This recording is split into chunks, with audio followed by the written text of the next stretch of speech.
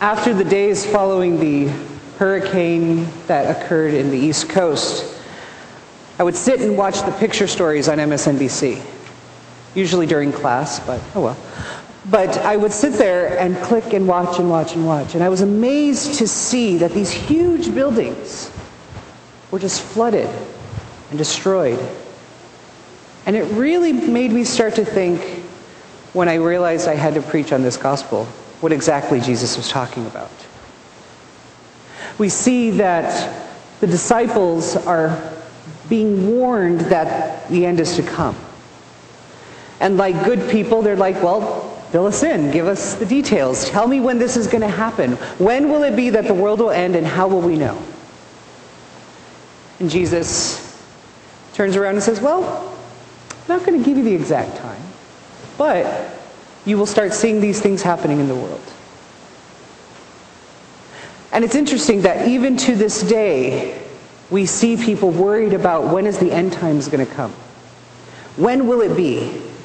When I first moved to California to start seminary, as we were leaving SFO, there was this huge billboard saying, May 24th, the world will end. I was like, well, okay. And I kept thinking that God would not let me go into my first year of seminary, finish my finals, take my exams, and then end the world. I don't believe that. So May 24th showed up, and I'm sitting in my room in the seminary. 6 o'clock came, 6 o'clock went, and nothing happened. But at 7:01, we had an earthquake. And it was at that moment I realized God really did have a sense of humor. And so, but why are we so worried about the end times? Why are we worried about what's going to end, how it's going to end? When we worry about the end, we forget today. We forget about what's going to happen in today. There are many of these people who come out and talk about the end times who says, I'm a pastor, I'm a whatever, I'm a this, I'm a that, and God spoke to me and said, this is when it's going to end. Sounds like something Jesus said. Many will come and say, I am He, and they'll lead you astray. After the May 24th came and left, I was reading an article in the New York Times, and it was some of the people who had sold everything they had, their house, quit their jobs, gave all their money to this man because the world was going to end. And they were interviewing one of them, and the person said, well, God talked to him. I had to do what God told me to do. And I think what was interesting about that is he never talked about what he did before that day.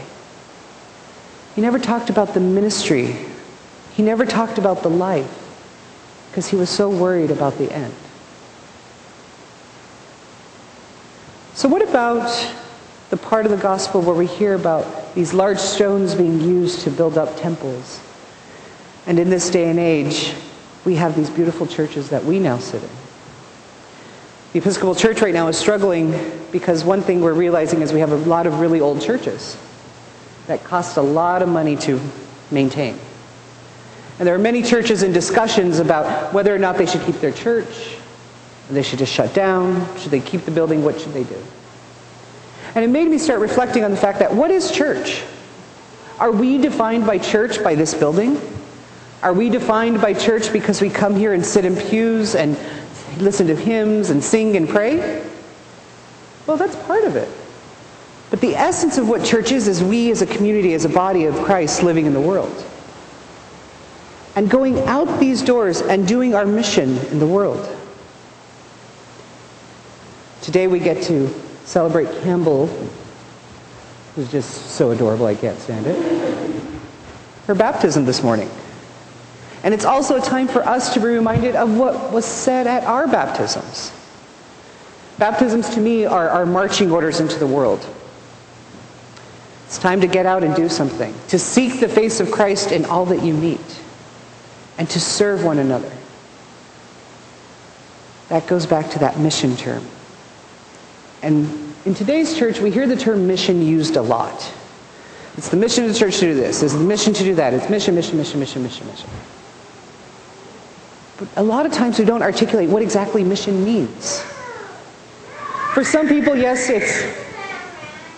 So for some of us, it means yes, we will write a check to an outreach organization, a charitable organization. But it's more than that. It takes us to the concept of stewardship.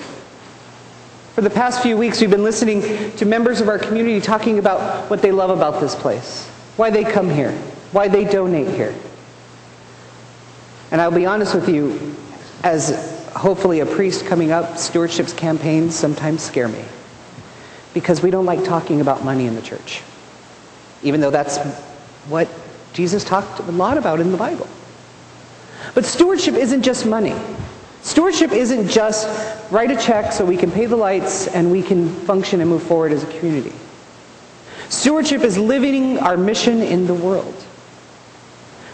We look at, Annette's going to talk a little bit more about these maps on the wall, but that shows how we reach out into this world. The mission and ministry and outreach that we do in this church is phenomenal. And that's why we have stewardship campaigns. But it's not just money. It's participation. It's those of you who have cooked meals for Mount Carmel. It's those of you who made the blankets for the St. Anne's Circle. It's those of you who come in every week and set the altar guild. That's stewardship. That's mission. Last weekend, I flew home to Minnesota for 51 hours to participate in a funeral for my dear friend and mentor, Ellen Grant, who passed away. And my rector, when she was saying what Ellen wanted for his funeral, he said, I want the gospel to be do unto others. That's it. And I'm thinking of this, I'm like, well, that's not one of the options, and that's not, why would he just pick that? And the reason why is, he goes, that's what our mission is. Full stop. To do unto others. What does that say to us here today? What does that mean for us living in 2012 in a world where it's very individualistic? Where we live in a world that's based off of, how did I succeed? How did I do good? How do I do this? How does our success give to the rest of the world? How does our stewardship, our charity, our love give to the rest of the world? We're going to be, in a few moments during the offertory, giving thanksgiving for those who have given us their pledge cards for this year. And I thank you for that. And for those of you who haven't, we will have extra pledge cards around. Stewardship does have a money side, but stewardship is also about love and sharing and thanking God for what God has given us so that we can turn around and serve one another. Amen.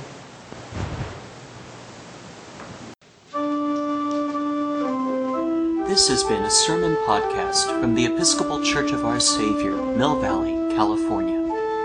We are a growing, welcoming community for those seeking to deepen their relationship with God and to journey in faith with God's people through the breaking of bread and in service to others in Christ's name. You can reach us by phone at 415-388-1907 or visit us online at oursaviormv.org.